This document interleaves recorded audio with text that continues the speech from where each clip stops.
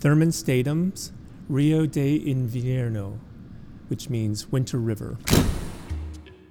We're looking at a sculpture that we have out in our atrium. It's a tall glass sculpture by the artist Thurman Statham, who works out of Omaha. He's originally from Florida, but moved from there to Washington, D.C. area as a kid, and was there at a really exciting time for the art world in Washington, D.C. And so while Thurman ended up going to art school and focusing on sculpturing and glass, color has always been a really important thing for him. And I think you could see that with this sculpture.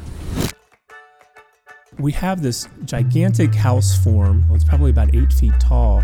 And on the outside, you have a combination of glass that appears to be frosted and some that is perfectly clear. And there are colors on the outside as well. What he often does is he takes some basic, usually humble, ordinary forms and makes them as simple as possible, but uses them as vessels for exploring other ideas.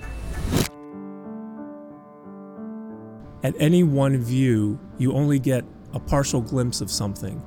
And so as you move around the sculpture, and we have it so that you can move around to some degree, but not entirely, you start to learn a little bit more about what's inside.